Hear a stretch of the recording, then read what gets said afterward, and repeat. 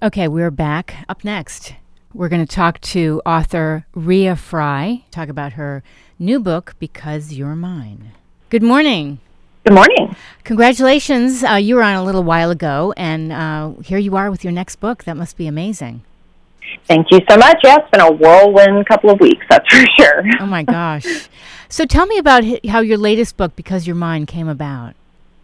You know, I actually, when I got this two-book deal, so when I signed for my first book, I got a two-book deal, and I actually did not know what the second book was going to be. So when I was kind of thinking about ideas, I realized I was in the midst of raising an only child, my daughter, with other mothers who were also raising only children. And the idea for this book kind of started when we were sitting around one day talking about what would happen if one of us died and left our child without a guardian, which is a super uplifting conversation. Wow, but, yes. Yeah, but I kind of feel like, that's every parent's worst fear, especially if you're a single parent or don't have that family network. Yes. So we started talking about that, and if we would trust each other as friends to kind of carry that weight of raising someone else's child. So the general idea started from there, but the book obviously became a lot more complex than that, but that was kind of the kernel of the idea. Mm-hmm. And then did it just start to unfold as an outline, or did you just start cranking this out? The book, actually, if I'm being honest, it started a little bit more as a women's fiction book where we had 4 different points of view with these 4 different girlfriends. And as I got further into it, I realized that it was kind of going to need to be more of a suspense novel like my first book. So it became dark very quickly. We changed the points of view to have these 3 different characters, Lee, Grace, and Noah, who are telling these stories. And when the book starts, each one of them has a secret.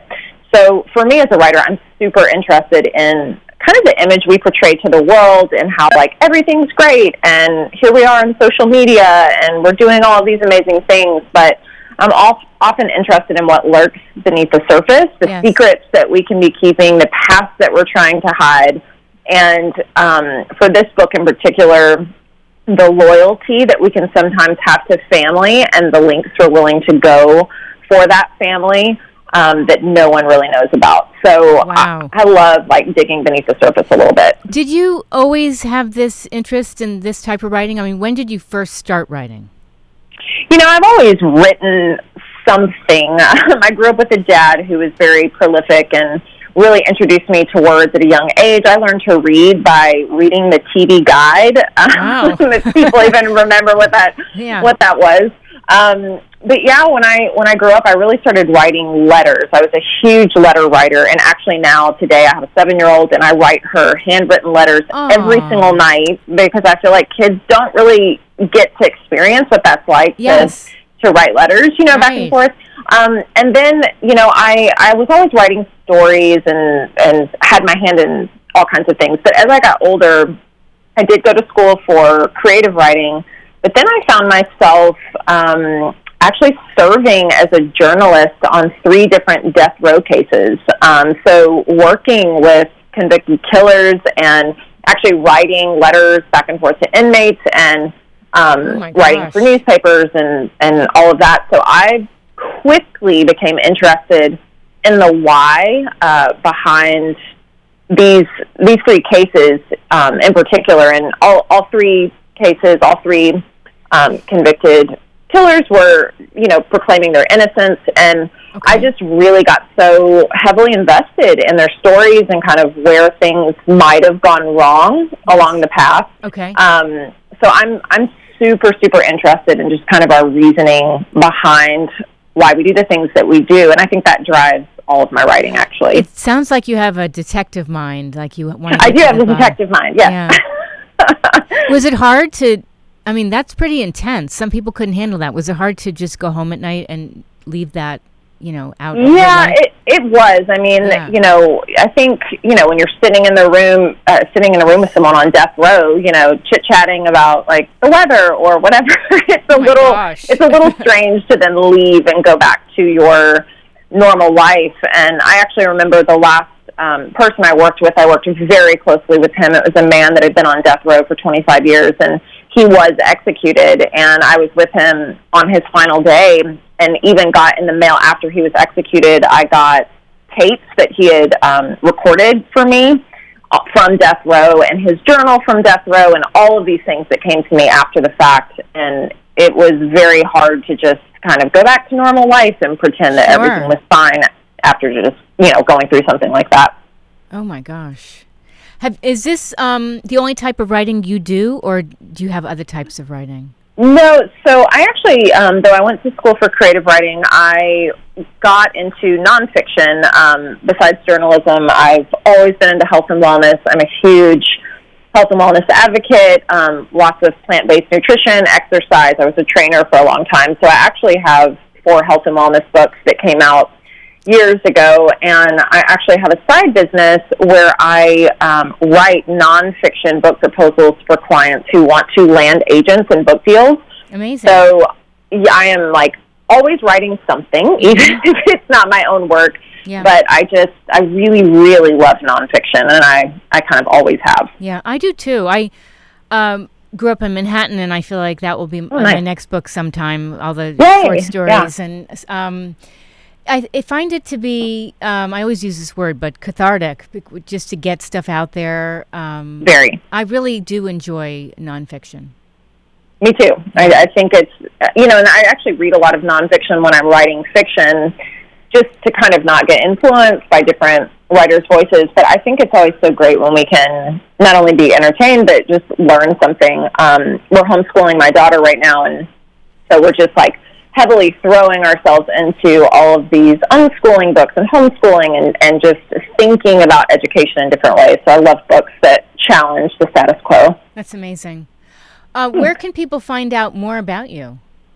So they can go to my website at reafrey.com, REAFREY.com. It pretty much has every single thing on there, and I am on all social media, but Instagram is where I spend most of my time, and my handle is just my name, again, Rea Frey. Any advice for writers that are listening? Yes.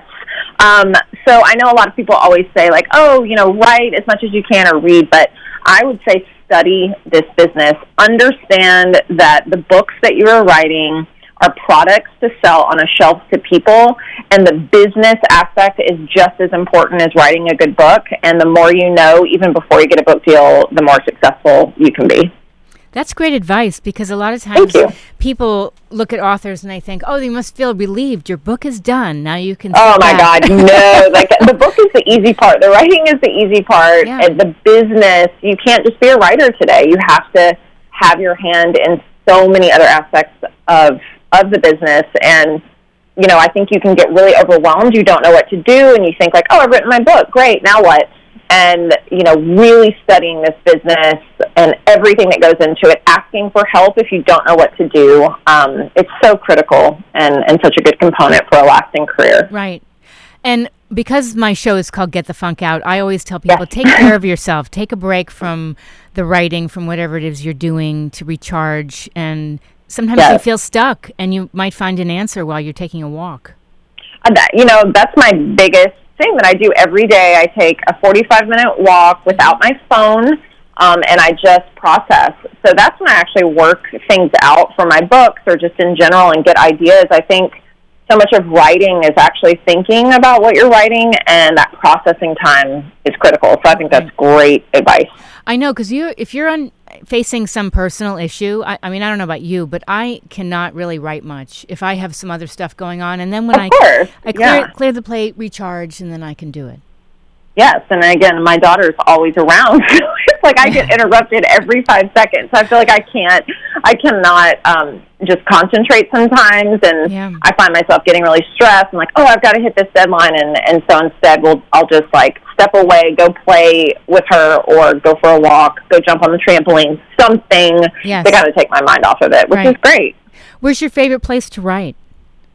It used to be in coffee shops or out in public, but now, my husband, he's a graphic designer, and he created this wall for me that says "Write." It's in graffiti. I like that. My office, I've taken a lot of time to make my office somewhere I actually want to be. So I really do write a lot from home. If I can get away to go write, I love going to Asheville, North Carolina. I rent the same Airbnb that has like the most beautiful view of the mountains, and nice. I just indulge and pretend that it's mine. I'd probably be napping. Yes, right? Where do you reside? Where do you live? I'm actually in Nashville, Tennessee. You're in Nashville, okay. Yeah. Oh, that's great. Yeah. So we have to wrap. Yeah. Just give your website one more time. So it's RheaFrey.com, ReaFrey.com. Fantastic. Congratulations on your book, Because You're Mine. Thank you so much. Thanks for calling in. Thank you so much. I appreciate it. My pleasure. Have a great day. All right, you too. Bye-bye. Thanks. If you missed any part of today's show, everything will be up on my show blog, which is getthefunkoutshow.kuci.org. And if you want to find out about being a guest, just send me an email to Janine, JANEANE at KUCI.org. One last time, we are on Twitter, KUCI-FM. We're on Instagram, KUCI-FM, Facebook, KUCI889, and Tumblr, blog.kuci.org. And here's our website, KUCI.org. And I'm on Twitter at moms, MOMZ_rock. Have a great Monday, everybody. Up next, Sheldon Abbott with Cure for the Blues. We're going to listen to one more track from a new release. This is the band French Vanilla, and this is track 4. Let's check out. Let's see what this one is. This is All the Time by French Vanilla. Have a great one. I'll be back next week. You're listening to KUCI 88.9 FM in Irvine.